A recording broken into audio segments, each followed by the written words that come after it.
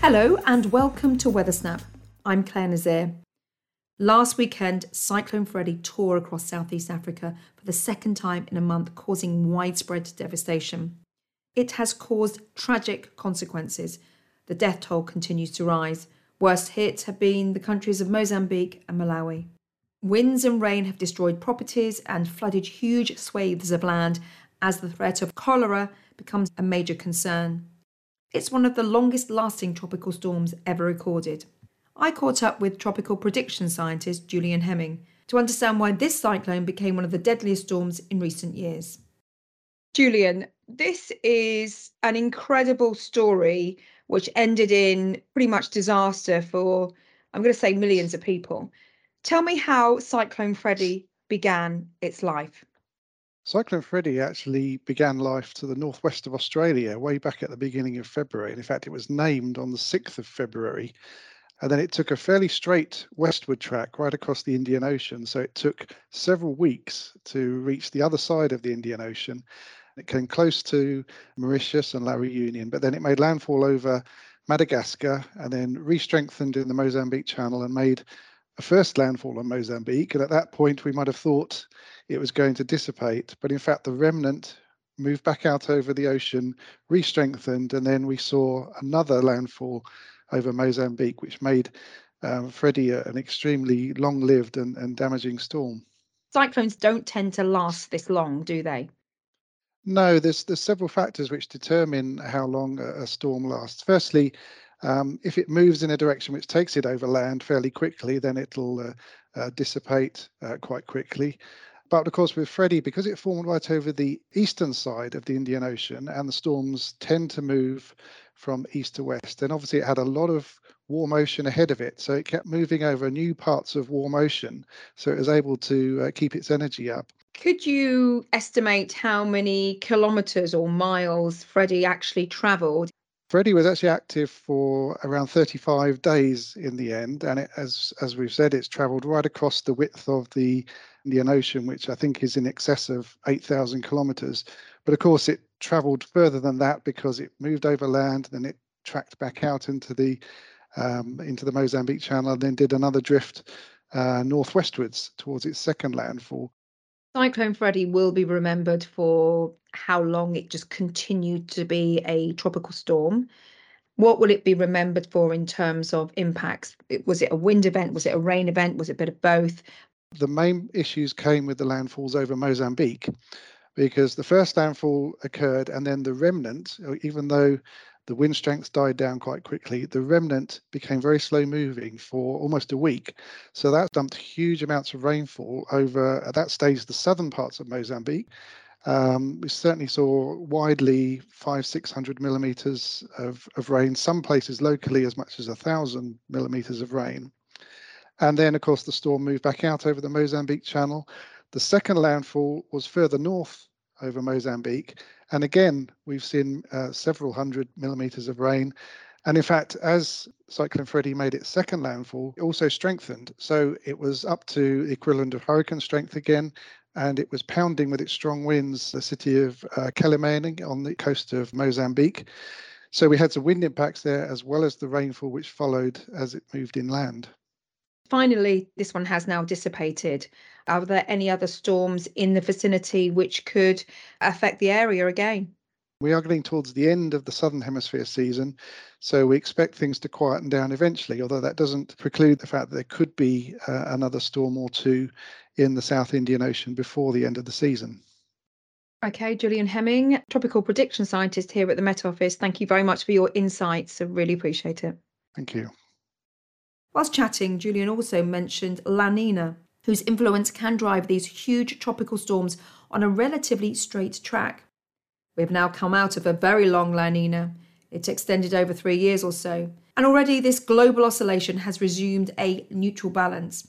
One aspect of this conversation we didn't touch on is climate change. To detect the climate change fingerprint within Cyclone Freddy, further analysis needs to be done. Obviously, we'll keep you posted here on Weathersnap. What we do know about climate change here in the UK is that our winters are becoming milder. In this report, our wildlife expert and climate correspondent, Graham Madge, investigates whether climate change is having an impact on some of our favourite birds.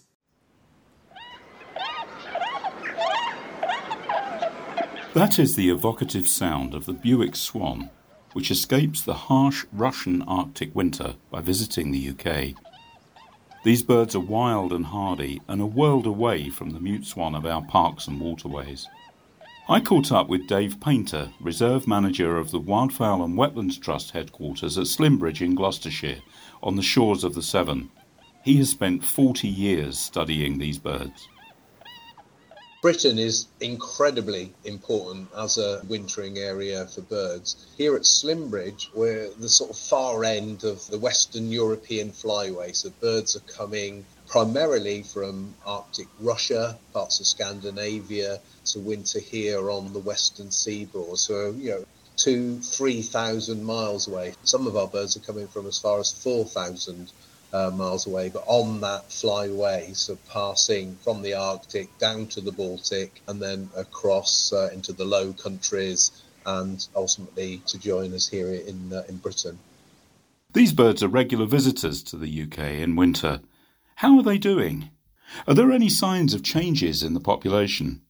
For the Bewick swans in particular, well, there's two things going on. There is a genuine population decrease, and then there's this short stopping effect of birds staying on the continent, not coming this far west. So the first effect is we're seeing fewer of them, and they are arriving a little later as well. We have a swan sweepstake here at Slimbridge where we predict when the swans are going to arrive. And if you got the 20th or the 21st of October, that was probably the plum date 20 years ago.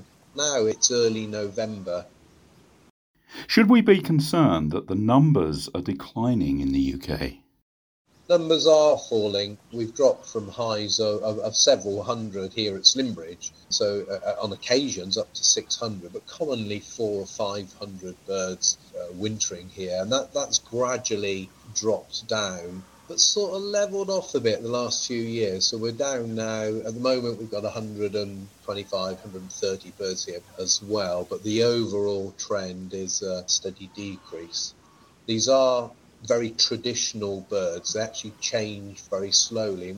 Many other species are more reactive. They just go to where the conditions are right. The geese and swans are very traditional. They go to their traditional wintering sites, and it takes longer for that tradition to be broken down, but we can see that happening. What effect is climate change having on the population of Bewick swans?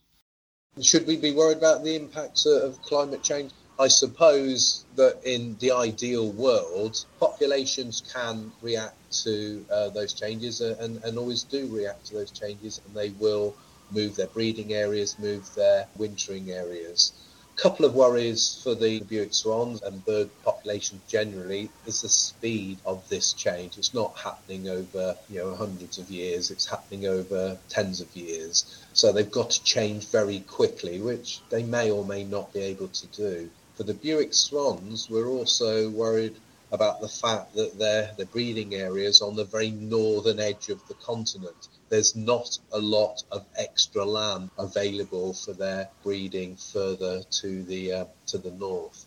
And the Arctic summer is only just long enough, where they are at the moment. It's only just long enough for a big bird like a Bewick swan to complete that breeding cycle. So even if there was more land available further north, they might not actually have enough time in that brief Arctic summer to complete that breeding cycle. So yes, I think there are a few things to worry about. Some we can influence and others we can't. Just before we go, here's Ollie Claydon with last week's highs and lows. Here are your extremes for Monday the 6th of March to Sunday the 12th of March. The mildest day was last Sunday, when Northolt in Greater London peaked at 14.6 Celsius. There were some very cold nights last week. The temperature at Altnahara in Sutherland fell to minus 16 Celsius during the early hours of Thursday morning. The wettest place was North Wick in Devon, where 39.4 millimetres of rain fell last Wednesday. Finally, Tyree in Argyll was the sunniest spot, clocking up 10.8 hours of sunshine last Wednesday. Thanks, Ollie. That's it for Weathersnap.